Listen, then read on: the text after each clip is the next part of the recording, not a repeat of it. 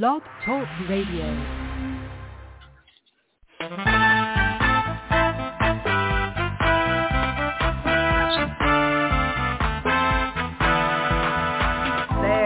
Watchman on the wall, bringing forth the written word of God to one and all. Are you getting ready? Will you stand or will you fall? Listen to the watchman on the wall. Listen to the watchman on the wall. Listen to the watchman on the wall.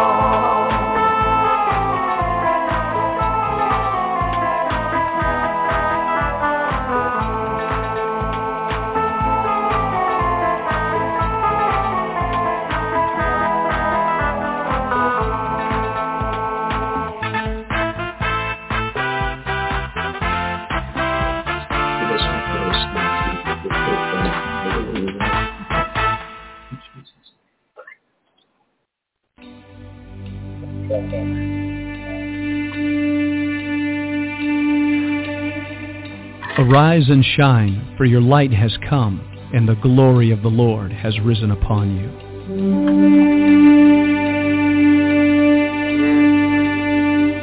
A new day has dawned. All over the earth, men and women are arising. It's time for the sons of God to awake.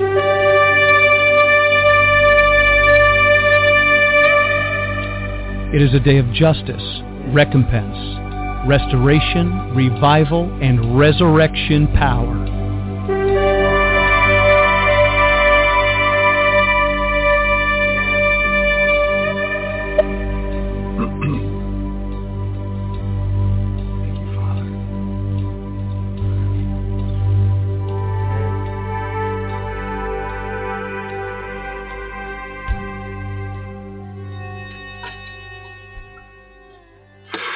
Good morning, ladies and gentlemen. This is Vincent Xavier, pastor of New Wine Ministries. Great to be with you today. For those of you who are on Facebook and YouTube right now, you can see our dear friends from Honduras, our missionary friends, and our just human people friends. Hello, Brian and Cathy. Good morning to you. Hi, how are you doing? We're doing good. We may have a little delay. I want to just check our audio, make sure, because you just never know. So greet everybody one more time. Say hello, hello.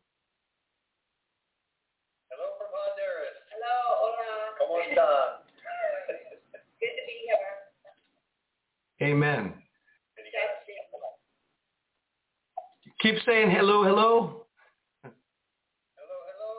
Hello, hello. Hello, hello. Sing us a song. Oh, no, you don't want me to sing a song. Well, we have to believe. Okay. So, it may be a little low. I hear you fine. We'll find out from someone. Charlotte Gotch is with us already this morning. Charlotte, good morning. Are you hearing Brian and Cathy just fine out there? I can hear everyone. Good. That's what I wanted to hear. Brian, Cathy, it's been a while since we've been with you. The last time I think we talked was during the Feast of Tabernacles, and you had presented, maybe one time after we had an interview, but you had presented to the body of Christ a beautiful video of what you're doing out there and how you're working and what maybe the plans of the Lord are at work in your lives. And it was just a beautiful time. It sent a lot of people with tears in their eyes, and their hearts were truly touched by what you were sharing and what's going on in your lives. And today we're going to continue because this is something we want to insert weekly. We want to hear from both of you weekly what God is doing in your lives and some missionary reports, if you will, of just common everyday life that's going on. And Brian, you also have tapped into the vaccine passport, a taboo issue on some stations, but I would like to get into that as well. And maybe during our course of time today, we have plenty of time. I have a little 18-minute video I'd like us to listen to, everybody, and then you could bounce off of that as well. But before I get into that, why don't we begin with your greeting of the body, and let's go into what you're finding out about the vaccine passports. Well, I think that as much as the medical aspects are really, really scary, the fact that, what Pastor Jeff was bringing up yesterday, everything he was saying was spot on. I agree with it 100%.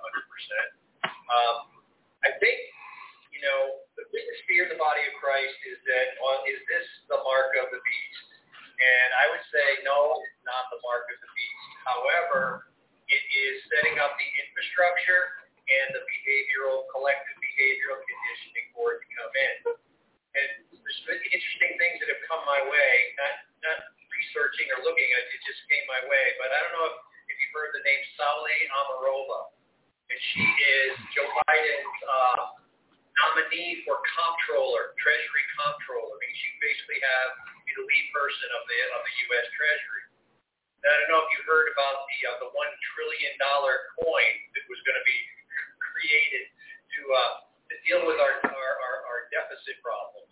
And as much as we laugh at that, a lot of people are laughing at it. They're saying that, well, actually the Treasury can independently on its own print any denomination that they choose as long as they do it with coins made out of platinum. Paper would be illegal, but platinum coins are okay. So as crazy as that sounds, Sally Amarova the question that's before the Senate right now in terms of whether she gets confirmed or not is her thesis that she wrote on Marx's theory of economic analysis and the theory of evolution in Marx's book, Das Kapital. Now, I don't know if she's going to get confirmed or not, but she wrote that paper when she attended the Moscow State University under a Vladimir Lenin scholarship in 1989. So if she gets confirmed, that's crazy. But just the mere fact that this is the direction that they're seriously trying to go in is like, you got to be kidding. They're not kidding. So it's she'd be the comptroller, but the reality is that we've probably heard that we're moving in the direction of eventually having a digital dollar. A digital dollar would be what amounts to a cryptocurrency. And, there's a big push towards, cryptocurrencies, especially Bitcoin. Right now, Bitcoin just hit something thousand, I guess. And, and the debate is, well, is this sustainable? Because it's not really a store of value, and how do we control it? And, the Bitcoin proponents are like, well, we're going to be independent from government, and it's going to give us more freedom. But George Soros' former partner, Jim, I forgot his last name, but he was, he basically explained to this Bitcoin proponent that there's no way that the world governments are going to allow us to have our own independent currency, because having a currency is the way we have control. I think it was Mayor Rothschild who said that I care not who makes the nation's laws or anything else. If I control this currency, I control the people. Amen. That's a paraphrase. Yeah. But anyways, the direction is to eventually have a digital dollar, and for that to be feasible, they need to centralize everything in the Federal Reserve. And this is what Sally Amarova is proposing, that we centralize all the money in the Federal Reserve, and everything, they can monitor every transaction in real time. But really the rationale is that they'll be able to give COVID payments and emergency payments and things like that directly, much easier.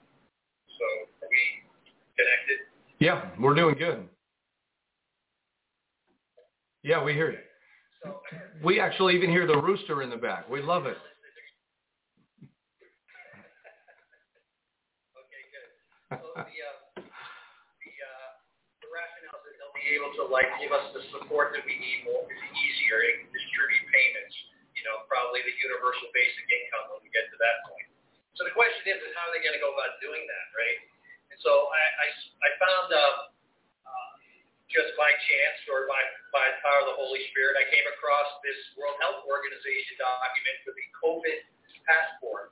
It's about a 99-page document that outlines the entire plan, where it begins with just kind of having a universal global passport, and then working its way through the rationale that paper can be forged and paper can be lost, so maybe we should just put it on the phones, and then phones can be stolen, phones can be hacked, and so there's this idea of creating a blockchain passport. Of course, blockchain is what drives cryptocurrency, and whenever the digital dollar is created, it will be a blockchain-based thing. And blockchain, it just means it's a mathematical algorithm that encrypts it and keeps it secure. And it's what drives the entire any cryptocurrency. So the goal is to create a blockchain cryptocurrency, digital dollar that vaccine passport. Sorry, it'll get to the digital dollar, but vaccine passport that can be forged, totally secure. And then the question is, well, where do we do it? Like I said, phones can be hacked, phones can be stolen, so we need something more secure. So they're talking about wearables. And this morning I opened up Twitter and I saw the World create sensors in masks and sensors in clothing that will detect COVID, tie directly into your smartphone, and then it's going to be uploaded, directly to the internet. They can work your health status in real time. So now you create this blockchain-based vaccine passport that's tied into the internet. Then you create this digital dollar. Now, back in 2020, I wrote a blog and people laughed at me because I was talking about that Bill Gates had come up with the quantum dot tattoos, which you may or may not have heard about. They tried to squash it down as a conspiracy theory, but you can go online now and you can see the actual patent and the MIT plan for the quantum dot tattoos, where it's a tattoo that can go on your arm or any place, and it can't be seen, it's not visible, but it can be scanned, and it will contain your medical information. Well, it's not a huge leap to going from taking all your medical information, shifting it into blockchain, to going and putting all your financial information and doing the very exact same thing. So then, how does that work? Well, then it turns out there is a patent, and I have the actual patent that you can explore, find all the people, Gates, Microsoft, they own the patent, and it's 2020 for the year date 06/06/06. There's been a lot of talk about this patent and a lot of attempts to just kind of marginalize it as a conspiracy theory and just laugh it off. But it's an actual patent, and it's an activity-based cryptocurrency. So basically, somehow you would have some kind of wearable or implantable technology, and you would earn cryptocurrency, actually mine cryptocurrency like Bitcoin or whatever, the digital dollar, based on your activity. So the idea is going to the gym is a healthy activity, so you'll earn cryptocurrency. They don't really specify what you might do that might cause them to find you, right? But you'd be doing it all in real time. And so what I see is they need everybody to have this vaccine passport, buy into it, then they need to get it so that they can digitize and turn it into blockchain. Then they get at the same time, they have someone like Sally Amarova that's going in there that's going to centralize all the currency, put it all into the same blockchain system, a digital dollar based on blockchain. It'd be really easy to go to the next step, and then you're at the mark of the beast. Once you have something implanted, and that's how you do all your banking and get paid, you earn your money, you're into the mark of the beast, because all they have to do is switch it off.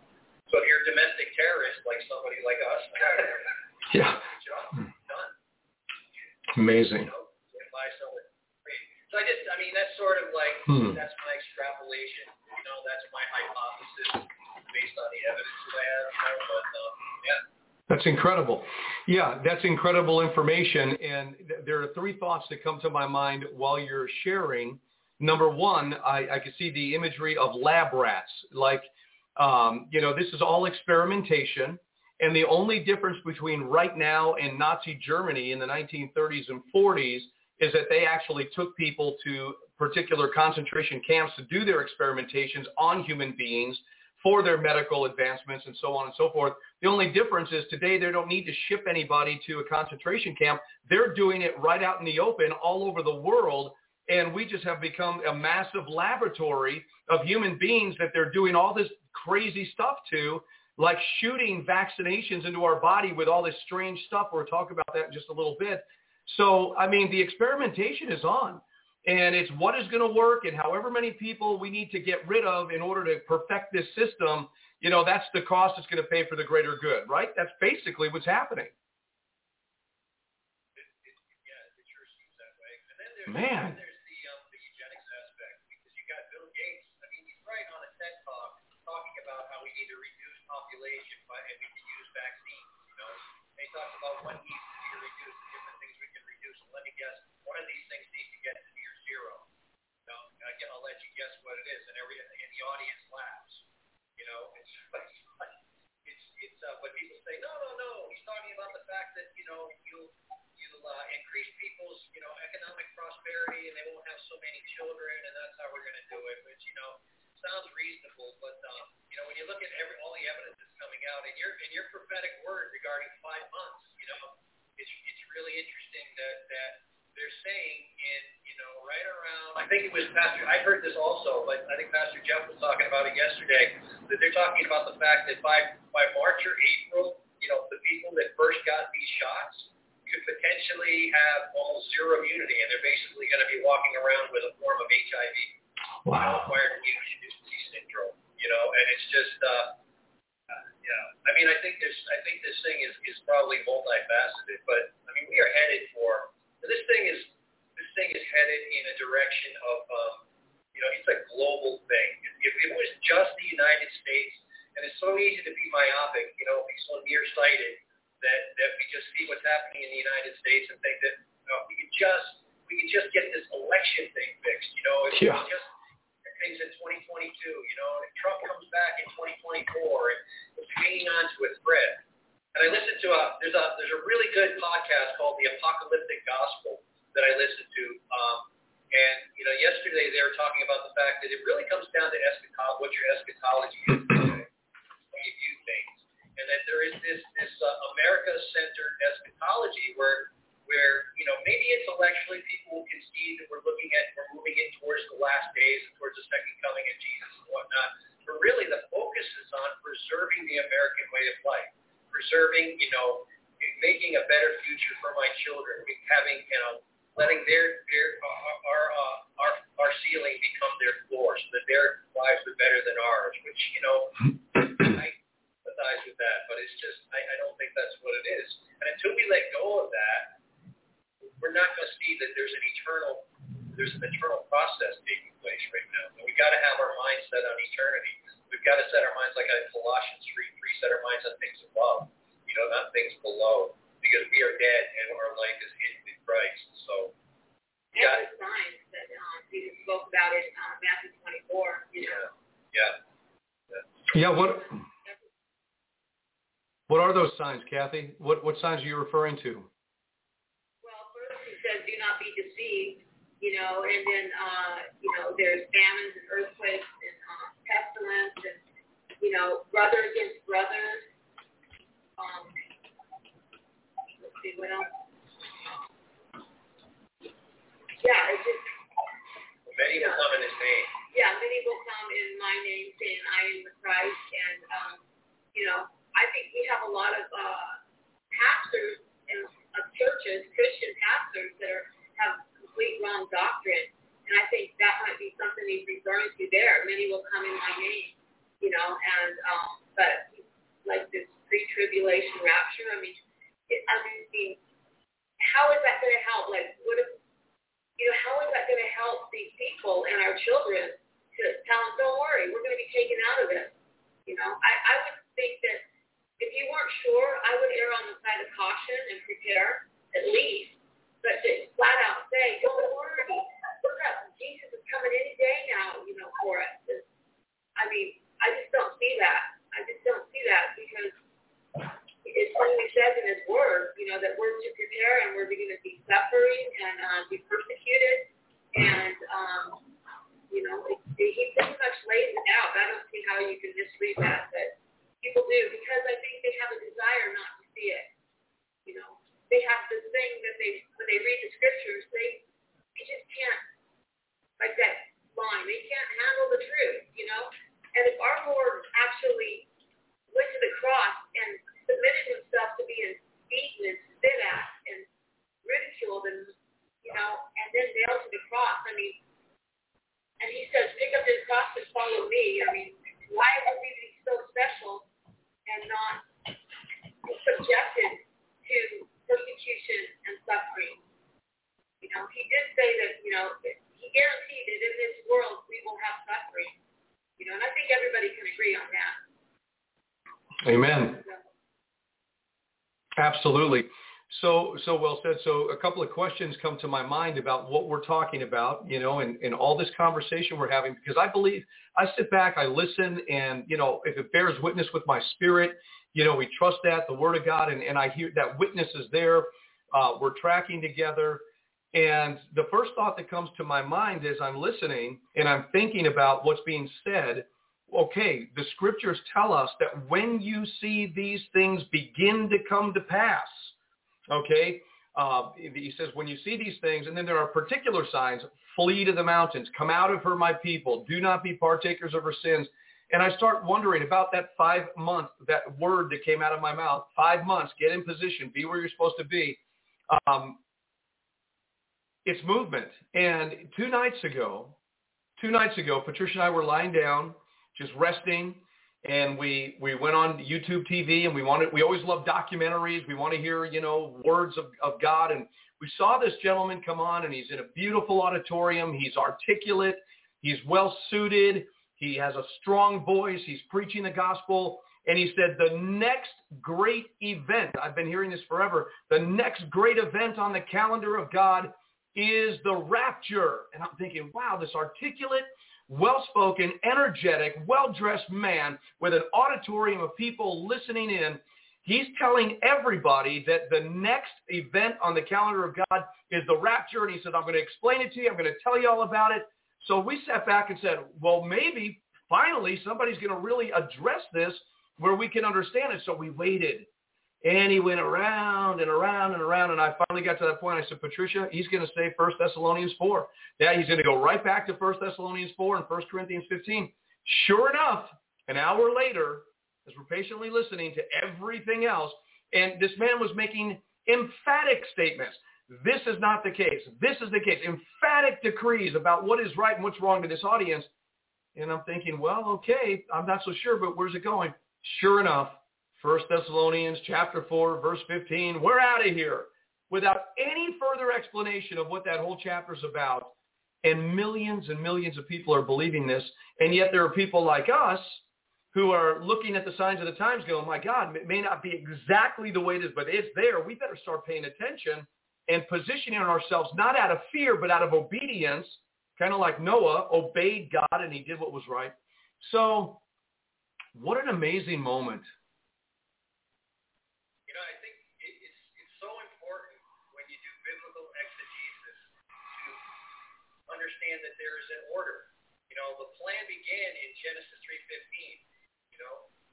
and it ends in Revelations 21.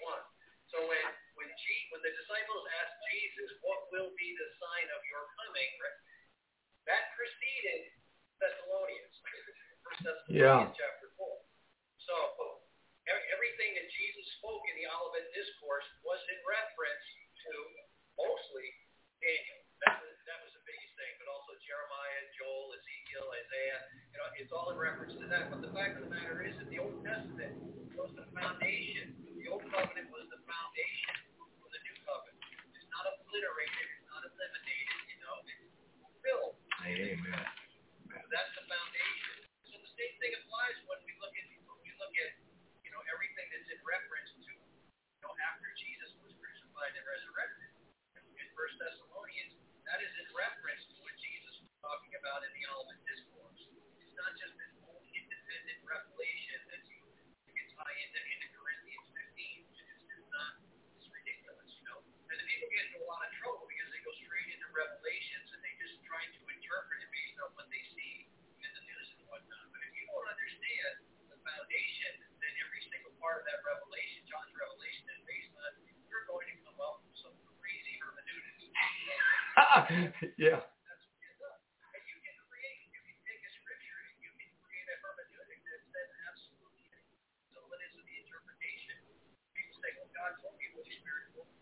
That's partially biblical. Yes, God speaks to us, but that's why Paul praised the noble Bereans in Acts 17:11. It said these Jews were more noble than others because after hearing what I said to them, Paul, I'm preaching to them, they went back and checked the scriptures to see if it was true. And he praised them for that. It's not like thus saith the Lord because Brian said. It's like, do not believe anything I say unless you go back and you check the scriptures. Amen. I'll just be just like everybody else who sees the glass darkly like everybody else. Mm-hmm. Amen and amen. And one of the things, talking about the book of Revelation, one of the things that people say all the time that I thought, well, let's look at this. All the pre-tribulation rapture teachers basically say that in the book of Revelation, the church is not mentioned, and from chapter 4 to the rest of the book, they're gone. You'll notice that they're gone. And so I thought, well, that's a very strong supposition. Let me take a look at that. So I went to Revelation chapter 4, and I wanted to start studying to see, is the church gone? But what it actually says in Revelation chapter 4, which is right after the 7 letters of the 7 churches, telling them how to overcome and what they're going to have to go through and all these different things, be faithful unto death and all that stuff. All it says in Revelation 4 is, after this I looked, and behold, a door was opened in heaven, and the first voice, which I heard was as it were of a trumpet, talking with me, which said, come up hither, and I will show you things which must be hereafter. And so that phrase right there, John, I'm bringing you up because I'm going to show you things that are going to be coming on this earth. It's almost like a prophetic destiny. In Revelation 10, you're going to prophesy again. So he's taken up into heaven. So the preceding chapters aren't about the church. They're not about a lot of things. They're about the things that are coming that could be revealed and relayed to the body of Christ. But to suppose that that is the church is gone at that moment is a very powerful, wrong supposition. It doesn't suggest that at all. It just suggests this is what's coming. So then we proceed with the study, right? Yeah, I mean, how do you, if the church isn't mentioned after Revelation 4, then who is the they in Revelations 12:11 that overcame him by the blood of the Lamb, the word of their testimony, and they love not their lives unto death, right? There it is, right? And then in the book of Matthew and Mark, okay, we have a very clear, everybody knows that's the mini apocalypse, as you just said. Jesus is absolutely talking to the disciples about the greatest tribulation that has ever hit the face of the earth, that has never been before, will never be again. It says that. So that wasn't 70 AD. That wasn't going through Nazi Germany. He's talking about the end of the age before he returns, a tribulation that has never been, will never be again. He says that, calls it great tribulation. He's talking about how the disciples are going to be in the very midst of that. How do you cut that off and suggest that that doesn't have meaning to where we are right now? How do you do that? I think that's where you end up with preterist arguments. You say that, that everything that Jesus was talking about to the disciples happened in his lifetime or immediately after. And then the destruction of the temple in 70 AD, the destruction of Jerusalem in 70 AD was the Antichrist and the abomination of desolation and whatnot. But, and I think I said this before, that doesn't make sense because the Jews were dispersed. They were never brought back into the land, and after he gets done with his I think the first 14 or 15 verses of Matthew 24, which I kind of equate that with a synopsis. It's kind of an outline. Here's the broad picture. This is what's going to happen. Therefore, when you see the abomination of desolation set up, as spoken of by the prophet Daniel, then lead them out, so he speaks to specifically the Jews. We've got to lead them out. Don't look if you're in the room on the housetop. Don't look down to get your things. Pray that you're not pregnant. You can have that. It doesn't happen on the Sabbath. It doesn't happen in the winter. He said, then, as the prophet Daniel said. So what does the prophet Daniel say? He gives you a specific timeline in Daniel chapter 12 with the 1,290 or 1,260 days. I forget which. But he gives the exact breakdown. So, but he also talks about, before that, he said, learn from the fig tree. You see the leaves, And so the fig tree, Jesus cursed the fig tree before he was crucified, And then when you see the fig tree come back to life again, so that's in reference, that's a prophetic word about Israel coming back into the land. Amen. And it's so perfectly done. I just read a book about the Jewish calendar, and he's breaking things down. And you can take it's called Anna's 1 day, right? We usually do things BC, AD. If you count it in terms of Anna's 1 day, meaning the year of the world from the year 1 when creation was started until Abraham was, prophetically declared that God would multiply him and Israel began, right? That was 1948 years from the year 1. Wow. So 1948, we see the victory come forth. You know what I mean? And then we see the people coming back into the land. And so at some point now we're looking for something that's going to cause the Antichrist to come into power.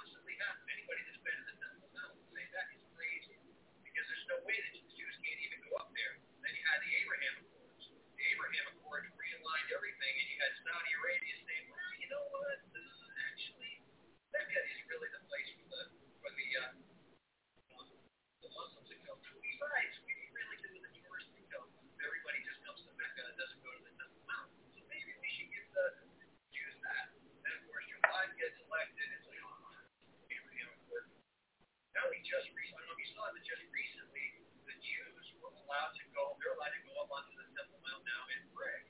So it's like, here we go, step by step by step. You know, sometimes it's, 2 steps forward, 2 steps back, you're shuffling around, but everything is progressing.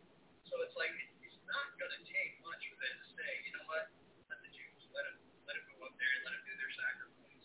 So then we know that's sort of like, that's when we can start. We don't know the time frame, right? But we know, okay, now we're getting really close because the Antichrist is going to be the one who allows that reinstates that daily sacrifice. Once that daily sacrifice is done, there's some indeterminate period of time, then he's going to remove daily sacrifice. He's going to say, you know what, game over. Never mind, change your mind. Get out there. You're not doing it anymore. Then he sets him up the abomination of desolation. Which again, speculation, right? We go into Revelation. He's going to be sitting in the temple and complaining himself to God, and maybe. But we know from Daniel, what Jesus was talking about is there's going to be an abomination that causes desolation. So that might be Ezekiel 38, 39 more, and even the time of Jacob's trouble, spoken of by Jeremiah 31, right, where Israel, basically, Israel's going to be wiped out. There's going to be a remnant of them. They're going to flee to the mountains and be preserved. So when you see the abomination of desolation set up, I think it is that because he physically, the Israelites flee to the mountains, and that's only there. And so it's really clear. Yeah. It's really, really close. That's got to be the foundation of our eschatology. And if you do it any other way, you're going to be in error. And it's usually going to be something that just simply confirms your own normalcy bias. Basically, how I want things to be. I'm going to research the scriptures until I can make them line up and fit how I want things to be. Wow. But that's not how it works. Yeah. And there are a lot of people today that are doing exactly that in their personal lives.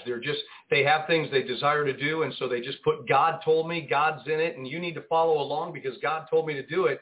And it's a very dangerous thing. But what is marvelous that I think people are going, wait. What did you just say? It is marvelous to think that 1,948 years when time began, okay, 1,948 years, then God connects and covenants with Abraham. Wow. And then that's amazing. And it's perfect. And so in 1948, Israel becomes, again, reconnected. That's phenomenal. And then we're told that a generation is 70 years, and if by strength, 80. And today, Israel is 73, which leaves 7 years left. That's funny.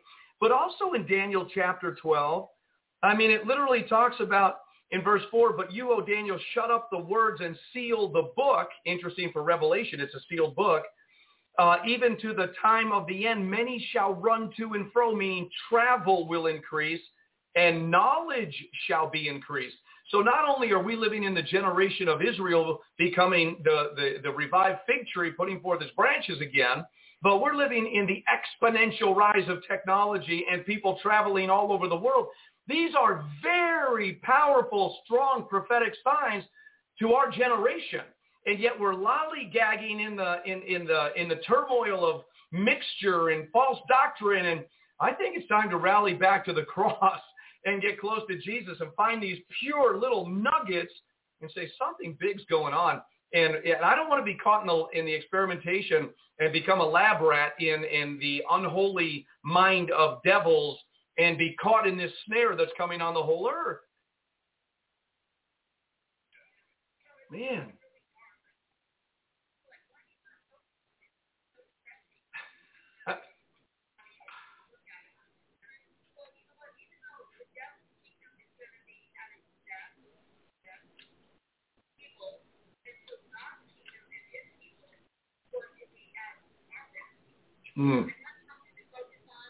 Like that. Amen.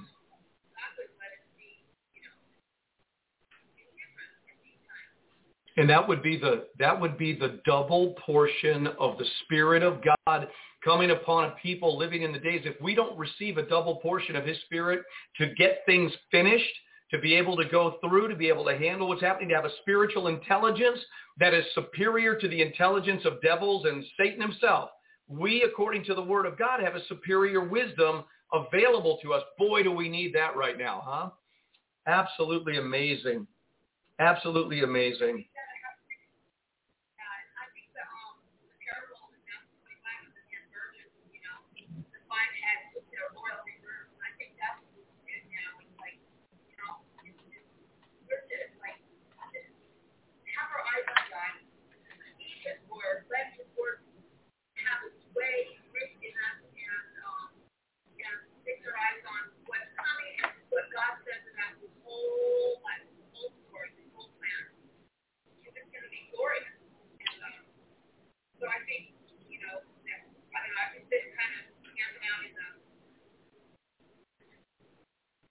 Go ahead. I'm listening. I'm totally listening.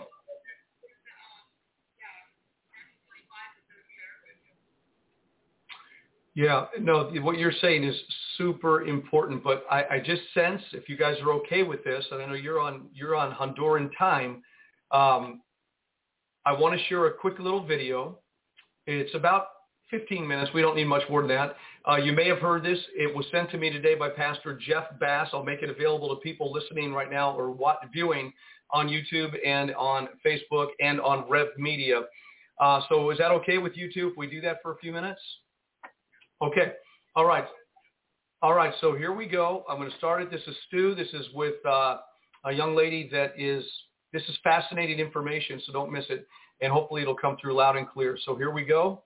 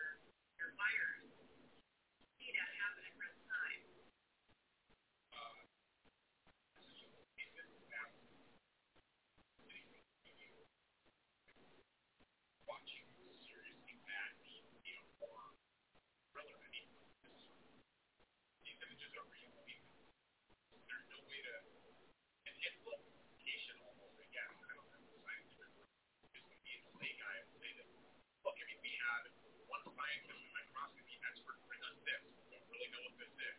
And then Dr. Butler brought these discs, and then she's like, "Why keep putting this over the disc? I don't really know what this is." And these things just keep on getting substantiated, and this verification that this is going on. These things are alive.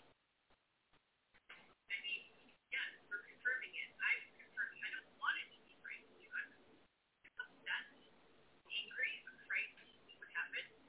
These are parasitic agents being injected into people. I've seen it from multiple different states, multiple different batches, multiple different manufacturers, multiple different times. How much more evidence does anyone need to know something terribly wrong is going on? And now we're seeing it from other countries. Vincent,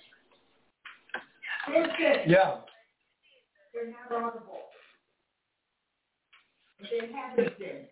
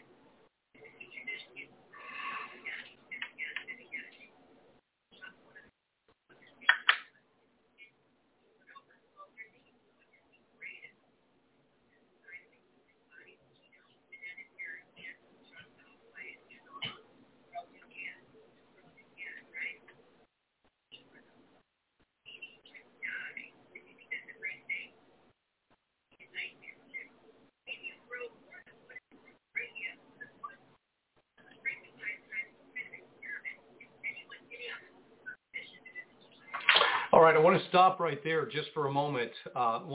This is where Patricia and I were listening to this morning, and she just spoke out of her spirit when she said, "You can never die, but be careful what you wish for," because then this came in Revelation chapter 9, and I thought this was very interesting this morning.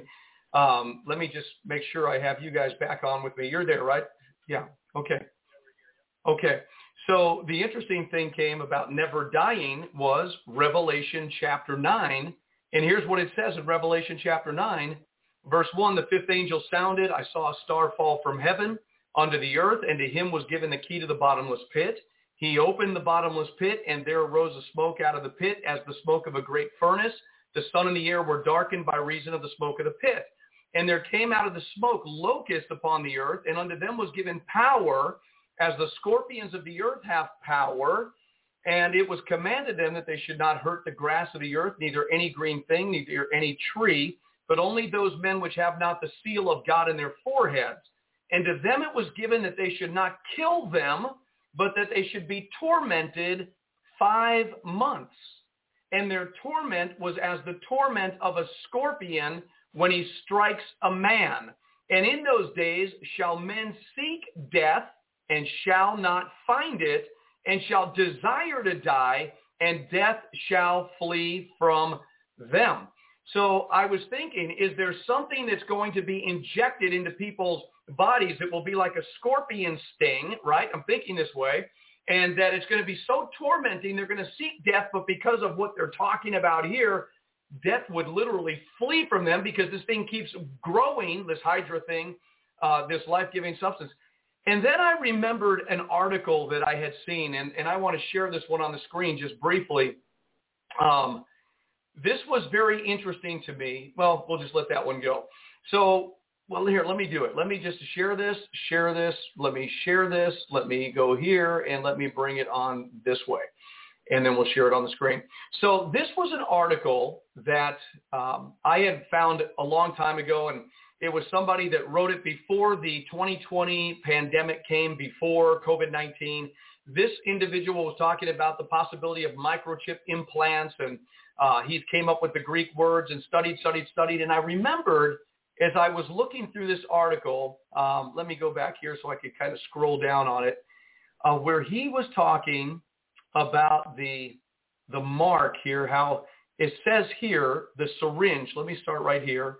And if you see, the syringe will also leave a puncture mark on the surface of the skin, which may even scar depending on the size and shape of the puncture.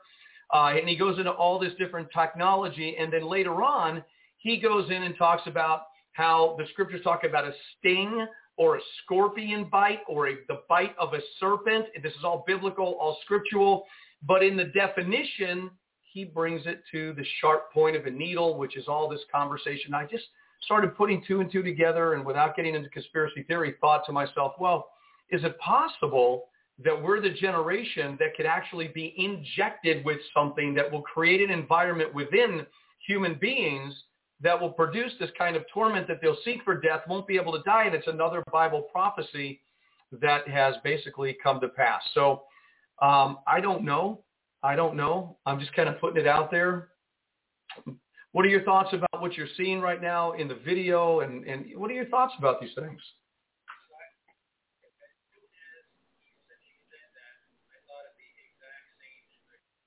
Wow.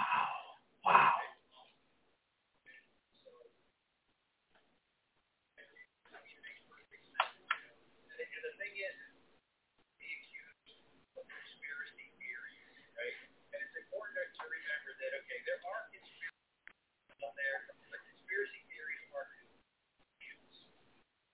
These are hypotheses, and these are extrapolations, and we're just trying to interpret the times in life of Scripture. This is never a conspiracy theory, right?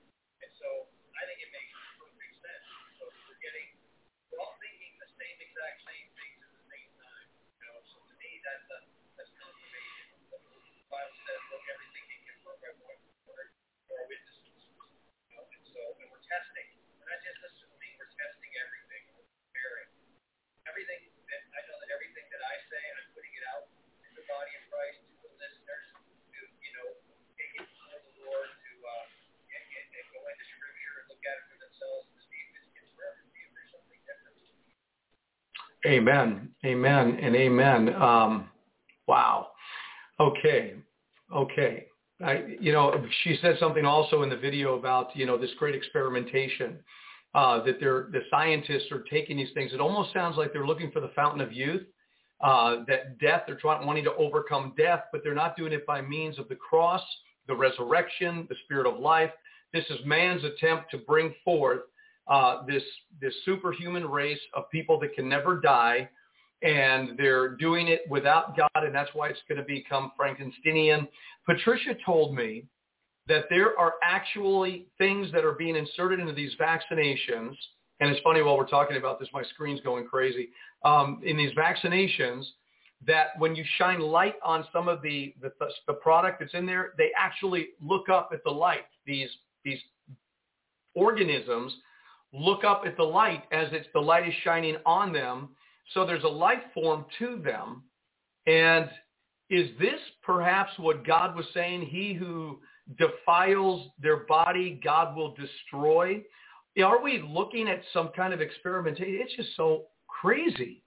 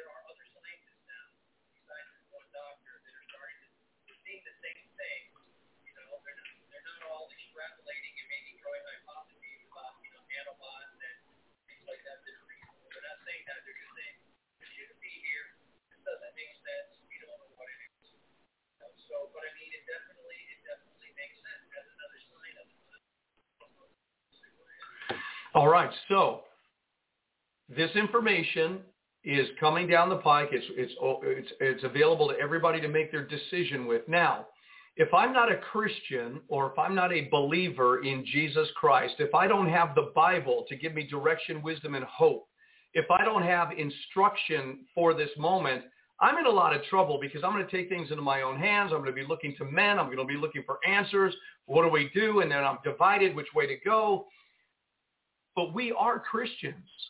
And we do believe in Jesus Christ. And we believe that the Bible is the unadulterated Word of God. It is the perfect revelation of God Almighty, interpreted by the Holy Spirit.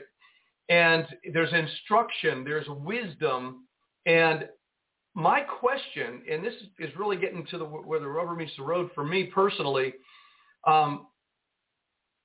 the Christian needs to be aware of these things and not slough them off like lingering Lot, but say, okay, I see it, I hear it.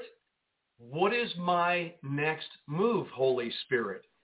You, God, took a nation, Israel, out of Egypt, and you removed them and separated them and gave them a kingdom economy where water came out of a rock, food came out of heaven. They never had their shoes wear out. You took care of a nation for 40 years. Lord, there's a 3.5-year great tribulation that your word emphatically declares, 3.5 years. And you want us to be able to go through and endure to the end of this. You call us into the wilderness. We know in Revelation 12, there's a wilderness experience. You call others into cities of refuge and into all these different places. So why are so many of us, with what we see happening from the blood red moons to the solar eclipses to the Revelation 12 constellation that showed up, with all the signs of the times, volcanoes going off everywhere, earthquakes, hurricanes. I mean, we're seeing it on a massive scale globally at the same time all over the world.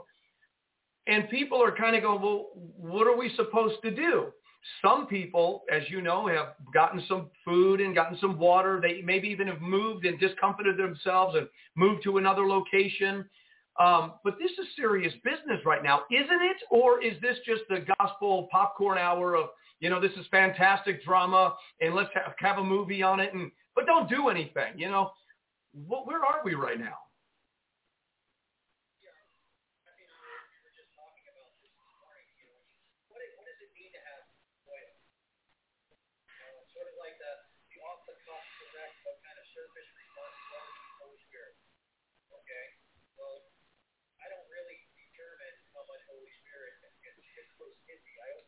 I submit myself to God, and whatever He puts in me, let it put in me. But this implies something that we're supposed to do. And then, looking at when I look at things in the news, like this morning, I just saw, for instance, a MAP flag, a minor attracted person's flag, like the gay pride flag. Of course, there's scopes and everything discounts and says, well, it's not really that, yada, yada, yada, but we know the direction things are going in, So when I look at something like that, I'm enraged that are happening. It's like, I'm enraged. So the question becomes, when we see these things happen, as they're going to happen, how are we going to respond? And how we respond depends on what our understanding of Scripture is. And so what are we to do? And we have the example in Exodus, because Exodus is the type and shadow of the last days. And so Jesus said, hey, don't thought for tomorrow. So then evil of the day is the suspicion thereof. And we have a package of it. It's okay. It's okay. But, so the question is kind of like the Chuck Colson question, how shall we live? How are we supposed to respond to times? If this happens, then what do we do? If the worst happens, what do we do? And okay, with that, if I may just interject a thought, okay, and I'm not hearing the compactor at all. So a wrong response could cost us everything. For example, if I wrongly respond to the hate and I lose my love, and the love of many will wax cold, that's a really bad response. If I begin to betray, that's a really bad response. If I begin to hate my brother and sister, that's a really bad response. If I move prematurely to do something that could cost someone their life, that's a really bad response. And so we have to be more cautious. But then again, running right alongside of the pre-tribulational rapture is the once saved, always saved doctrine. A wrong response would be, well, I'm taking the mark of the beast because I'm saved and I can't do anything to lose my salvation.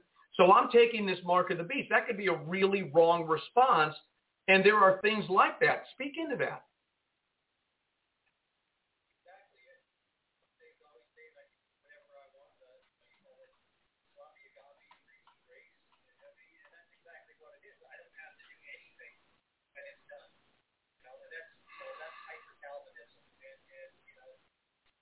Got the extreme other side is called Pelagianism, which is kind of like the whole church. They think everything is contingent on them, and it's their job to fix everything in society, like they're waiting for God. And none of them are right. So once saved, always saved is, well, if that were the case, then you wouldn't have Matthew 7:21-23. Many will that day will say, Lord, did we prophesy in your name? Did we cast out demons in your name? And he'll say, get away from me, I never knew. So obviously it's possible to think doing all the right things, but be doing all for the wrong reason, or not be doing the right things at all, and there's a margin for error. So I think that's where it ties into the. We have to see. There's not going to be time when it's on to figure things out and get the correct response. But I was thinking about Martin Luther King led the civil rights movement, and it was completely nonviolent. And then you wonder, I wonder how he did that. He said that basically he said that our power was from Jesus Christ. We got our tactics from Gandhi. When Gandhi did the very same thing, they cast the British out of India, and it was a completely nonviolent approach. They were being machine gunned. They had whole entire crowds with machine guns. They never raised their fingers. They were charged. British soldiers on horseback with bayonets. They never reacted violently. So it's not that Gandhi's a Christian or anything. He's not. The matter is, it's like they resolved beforehand. They knew it was coming. They resolved beforehand how they were going to respond. And they did it not just one individual standing up, but they did it all collectively together as a group. So, and I mentioned Richard Wurmbrand, the founder of Voice of the Martyrs, and how he prepared. He saw the Russian communist invasion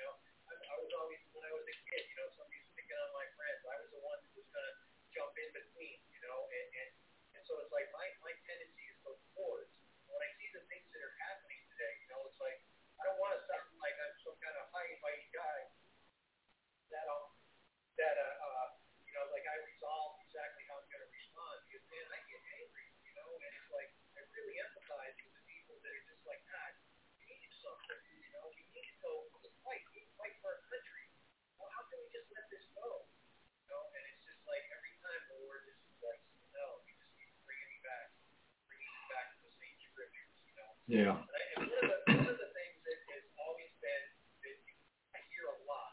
I just talked to a guy that is like, I think he's going to get himself killed. He claims to be a pastor. He calls himself the gospel gunslinger. You know, and he's like calls himself a refugee in Mexico. And he's got all this militaristic ideas going on in his head. You know, and one of the rationales that he uses is that Jesus told his disciples before they went out to preach the gospel, bring a sword. In fact, he said, sell your clothes and get 2 swords. And they got it. So, yeah. No, Peter said, I have 2 swords. And then Jesus said, that is enough. Jesus said that is enough. Right. So, and here's the revelation that we had together in our conversation is that one, it's like these things that take place are for the fulfillment of prophecy, fulfillment of Scripture. You know, for instance, people quote Isaiah 61 like faith to set the captives free, and that means, oh, we're supposed to set the captives free.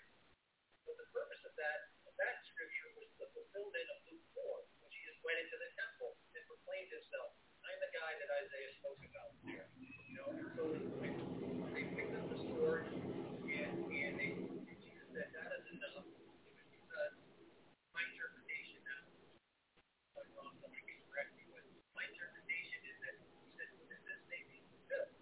The Scripture may be fulfilled. And so they went into the garden. There's Peter, of course. Peter, and just Jesus told him, you know, you're going to deny me right before speaking to that. He said, you're going to deny me 3 times, but when you return, strengthen your brothers. So if you go into the garden, here comes the truth. Peter, as I imagine it, Peter's rejected. I got to do it again. I'm going to prove myself. I'm going to bring them to the Lord. He wasn't careful. And Jesus heals the ear and rebukes Peter. Shall I not, pull my father's way? And I think my interpretation is that one, that was for the purpose of the Scripture. That's why Jesus gave him the sword. And secondly, that was the line in the sand. This was the old covenant. This was the old way you did things. This is the eye for the eye, this is the tooth. This is where the God of war has destroyed all his enemies, violence. And now here's the new covenant.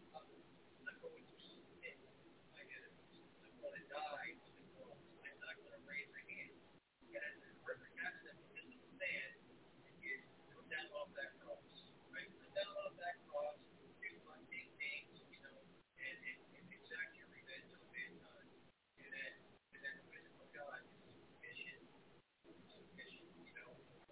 We're invited to partake in the suffering. So what does that mean? Does that mean that we're going to fight? Does that mean we're going to, run for Washington, storm the Capitol? Whatever it is, So I really think that we need to resolve beforehand, as a body, not just one person. I can make my own resolution. You can make your own resolution. And that's what the entire body of Christ does. And that's why we're so scattered. I think we're at a period of time now. We need to be unity. We need to resolve. This is what the Word says. This is the example Jesus gave us. His kingdom is not of this world, otherwise the servant would have been disciple of offering. So that for just that moment, and now we go back to fighting again, or was that in back? Until he returns, and then he comes back as a lion. Right now, we are in a period of time where the man is our example. If I'm wrong, I can totally be wrong. That's my interpretation. I see. Well, I think it's extremely important what you're saying because there's only one truth, and it's one side or the other, and a wrong response could cost a man or woman their salvation. It could cost them eternal life. It could cost something. So one needs to be very, very careful. But what I see in Scripture, and I'll just be honest, you guys do this all the time. I was up very early this morning, and I was looking through the Word, and I ran across these Scriptures, and this stuck me. I mean, this one penetrated in every part of my being. In Revelation chapter 5, where it says that the 4, and I'll just read it in verse 8. Let me just read Revelation 5:8. And when he had taken the book, the 4 beasts and 24 elders fell down before the Lamb, having every one of them harps and golden vials full of odors, which are the prayers of saints. And it struck me, and I asked the question out loud, Lord, have I filled a vial? Have I prayed enough to fill a vial that would be as an odor of incense in the hand of an elder or one of those living creatures? And I just couldn't get away from this, that prayerlessness, can you imagine showing up in the heavens saying, okay, how much time in prayer have you actually spent? How much of a vial have you filled? How much oil have you put into that vial? How much prayer have you put into that vial? And I started thinking, my God, my life ought to be a life of continually filling the vials of the incense and the odors of prayer to God. And I have a sense in my heart as we pray, and we develop the life of prayer, as we pray, the ground before us, the path before us will be laid. And our responses will be accurate because we will have prayed to the degree that we will be responding out from prayer. It's a supernatural ability to be able to walk through this time. I believe that with all my heart. Speak into that. We're here.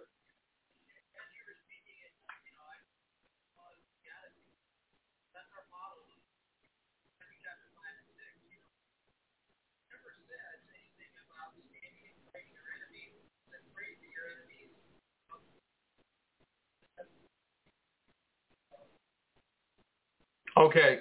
Yeah, gotcha.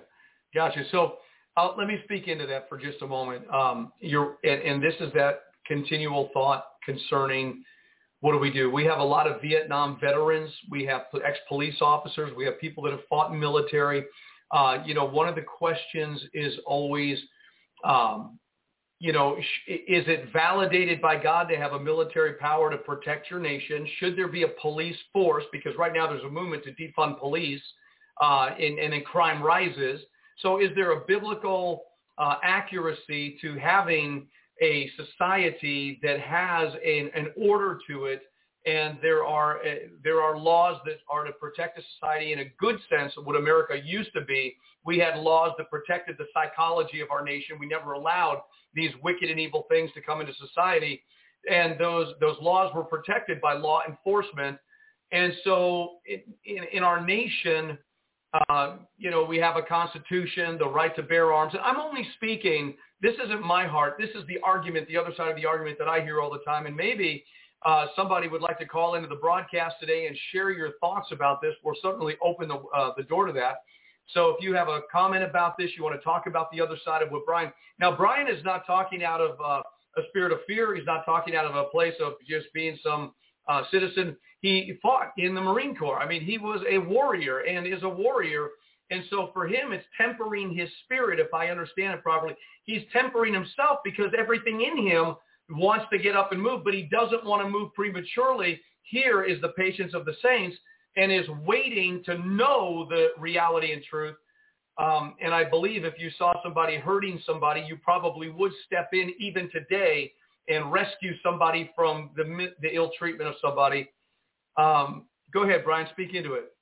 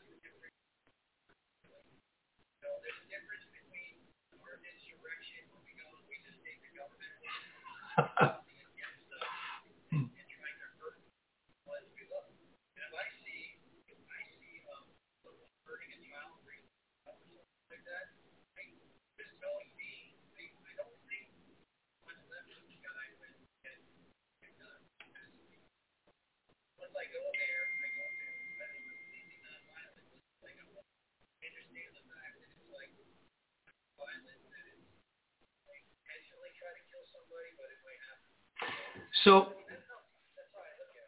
well, it's a great way to look at it. So someone may be asking, okay, how do we get from vaccinations to this conversation?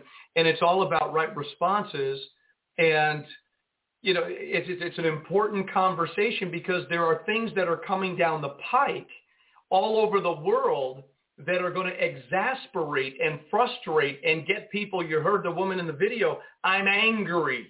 You know, I'm afraid, I'm angry, I don't like this. And I think a lot of people are genuinely feeling that. And a lot of the people in our country, we have the Second Amendment rights to carry and bear arms. And, you know, we're allowed to do that. We were told by other people that Nazi Germany, they took all the guns away and the people weren't able to fight. And so one of the reasons why they haven't decimated our nation is because they know that most of the people in this country are armed to the teeth. So is that a good argument? I mean, is that something where if we have a right to bear arms, should we bear arms? Should we have a tool in our house? Should we be willing to stand up and defend those who cannot defend themselves? Should we have a police force that carry weapons to protect people? Should we have a military around our nation? Now, I know in the kingdom of heaven, no way. And I know my wife, Patricia Joy, she'd be saying, no, what we do is say, in the name of Jesus, I bind that demonic spirit. And she's all good with that. And I get that. But should there be a military? Should there be in this world?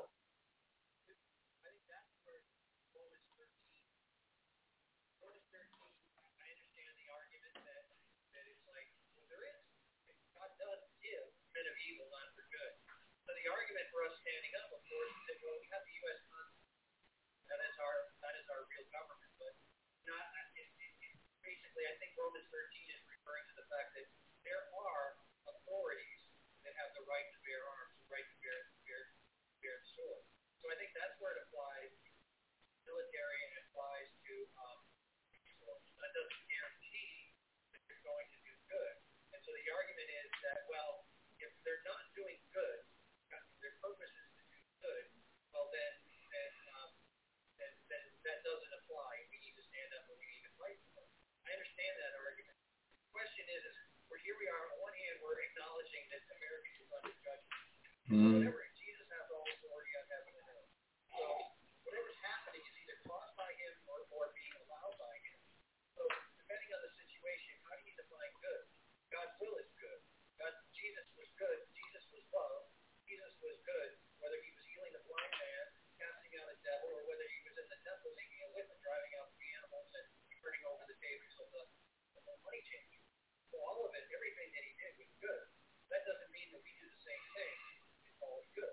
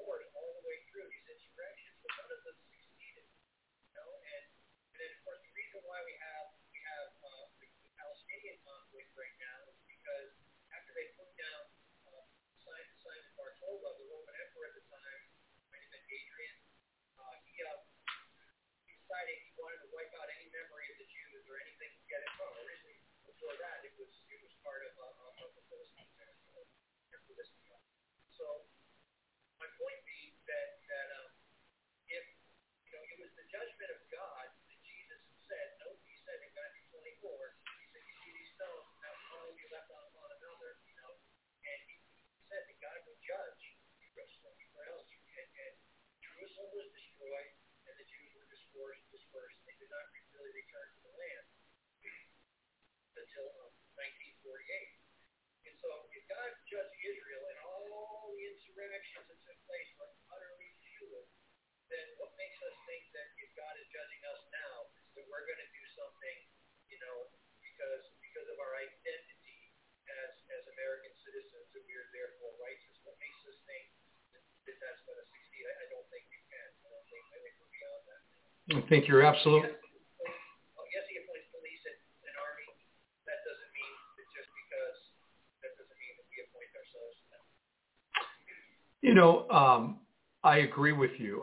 In my understanding, without wavering, I understand the side that, this is what we could have done. This is what should have happened. This is where the people should have stood up, and we should have resisted. We shouldn't have allowed 90 million babies to be murdered. We shouldn't have allowed laws to be passed where men marry men. We shouldn't have allowed. We shouldn't have done. We should have, and we should have stood. But in 2003, I honestly believe it was very clear. America has crossed the point of no return. Don't pray for this nation. Pray for the people of God in this nation. But you know what strikes me right now, Brian and Cathy? Aren't we supposed to be talking about the Major League Baseball playoffs, the Boston Red Sox and the Houston Astros? Aren't we supposed to be talking about, refurbishing our new car in the garage? Aren't we supposed to be talking about things that we've always talked about? And here we are having a very serious conversation about people sticking vaccinations into people's bodies that have all this weird stuff in it. We're talking about forced vaccinations. We're in a crisis. We're going through a global pandemic. We're talking about being arrested and taken into persecution and experimentation. Isn't this kind of strange that we're talking about these things?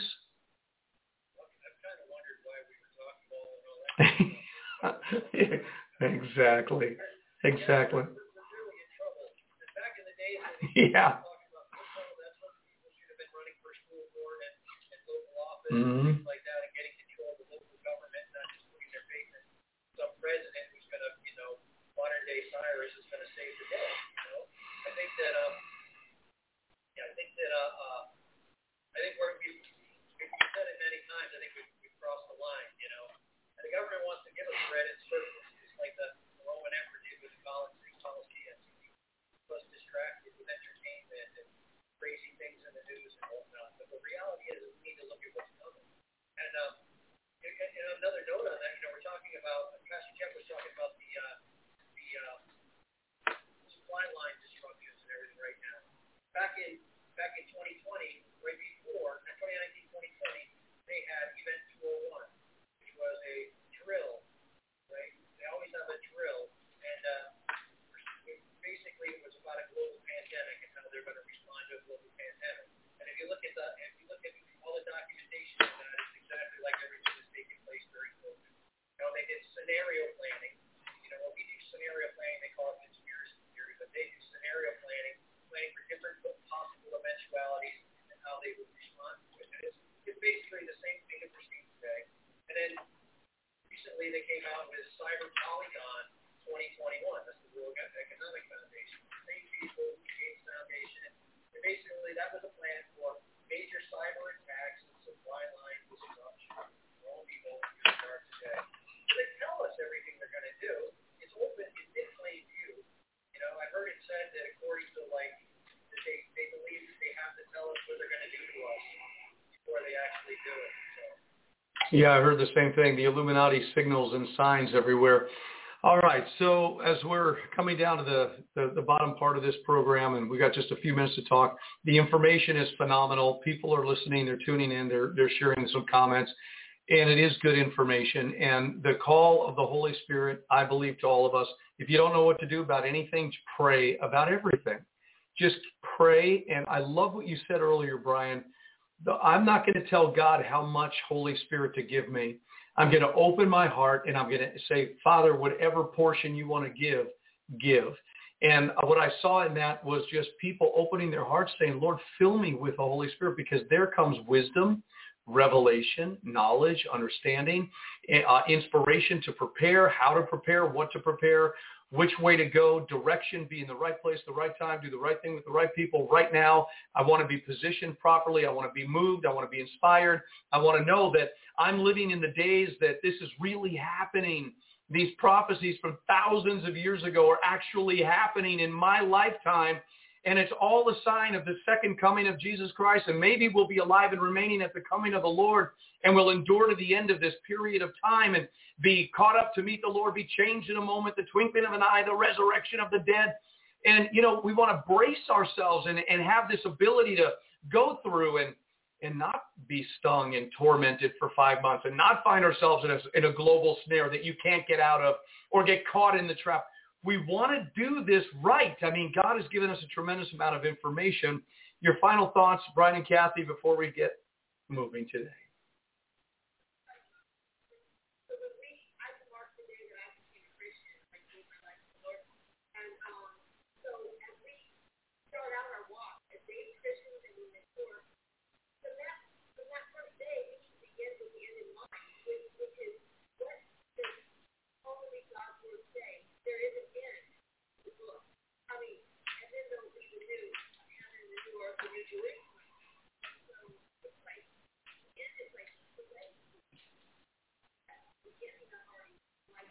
Amen.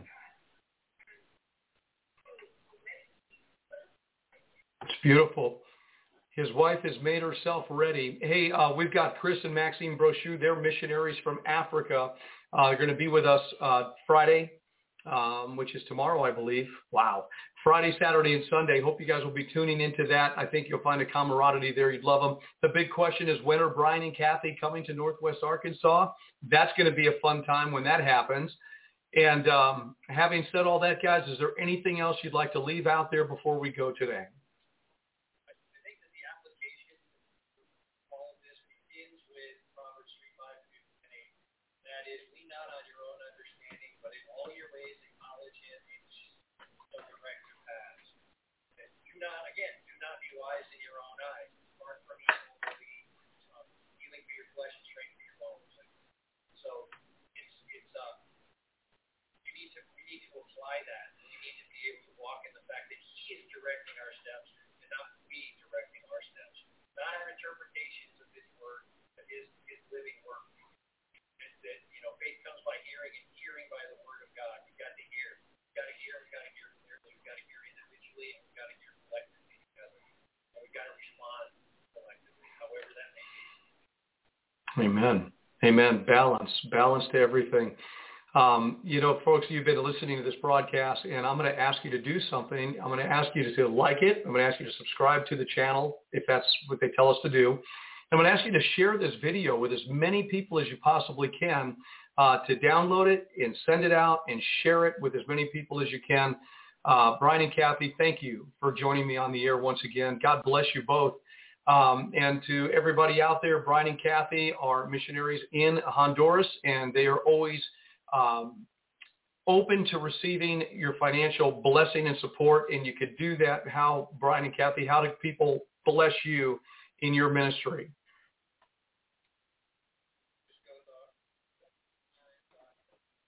Okay, that's it. HopeInTime.org. HopeInTime.org. And my beloved wife, Patricia, says, blessed are those who study the book of Revelation. Amen. So, all right, guys, we love you. Be blessed. We'll see you again next week, if not sooner. And stay in touch and stay the course. And we're going to get the answers. I guarantee we're going to get the answers to everything we've talked about today. So, shalom. Shalom. All right. God bless you. All right. Well, that is it for our broadcast today. Hey, I need to ask you to do something, if you don't mind. Would you consider Hope in Time? That's HopeIntime, HopeInTime.org. You could bless Brian and Cathy and their ministry out there in Honduras. But would you also consider sending a blessing and offering to the work that we're doing here every day, Tuesday, Wednesday, Thursday, Friday, Saturday and Sunday. We're putting this out on the airwaves. So if you would think about us as well, we would appreciate your giving, your donations, your offerings to this work. We love you and bless you and ask you, stay the course and pray. Make it a point to fill a vial of prayer. Make it a point to have your life become a life of prayer, that the incense and the odor of your prayers, your effectual, fervent prayer of a righteous man. What kind of prayer? The effectual, fervent prayer of a righteous person. Let this become something important to you. Spend time praying. Pray about everything and allow your prayers to ascend up and let them be gathered into these vials in the hands of the 24 elders, the living creatures. And that one angel in Revelation chapter 8, he brings the prayers of the saints as an incense before God and gathers them together, and then God moves and strikes the earth because of the prayers of the saints. Pray in wisdom, pray fervently, pray honestly, persevere in prayer, break through in prayer, pray with the intention, I'm going to make sure my life has filled a vial, a golden vial in the hands of the angels. You know, another thing, I just want to leave this with you. Another thing very important. In Revelation, it said there were around the throne of God 10,000 times 10,000 angels and thousands of thousands. Do you know 10,000 times 10,000 is 100 million? Thousands of thousands, 10 times 10, 10,000 times 10,000, it actually says it, and thousands of thousands. Over 100 million angels in this particular scene in Revelation chapter 5. 100 million angels surrounding the throne, the judicial throne of God. Access it. Become a part of it. Engage through prayer. Come boldly before the throne of grace in the time of need. Access has been granted. Go, spend time, pray through. Who knows if you won't be caught up like the Apostle Paul into the third heaven? Who knows if it wasn't his prayer life that brought him into these experiences that far surpassed anything going on this earth. It all is prayer, prayer, prayer, prayer, prayer. May our lives fill the golden vials of prayer. God bless you. We'll see you tomorrow. This is Pastor Vince. Shalom. Have a super blessed day.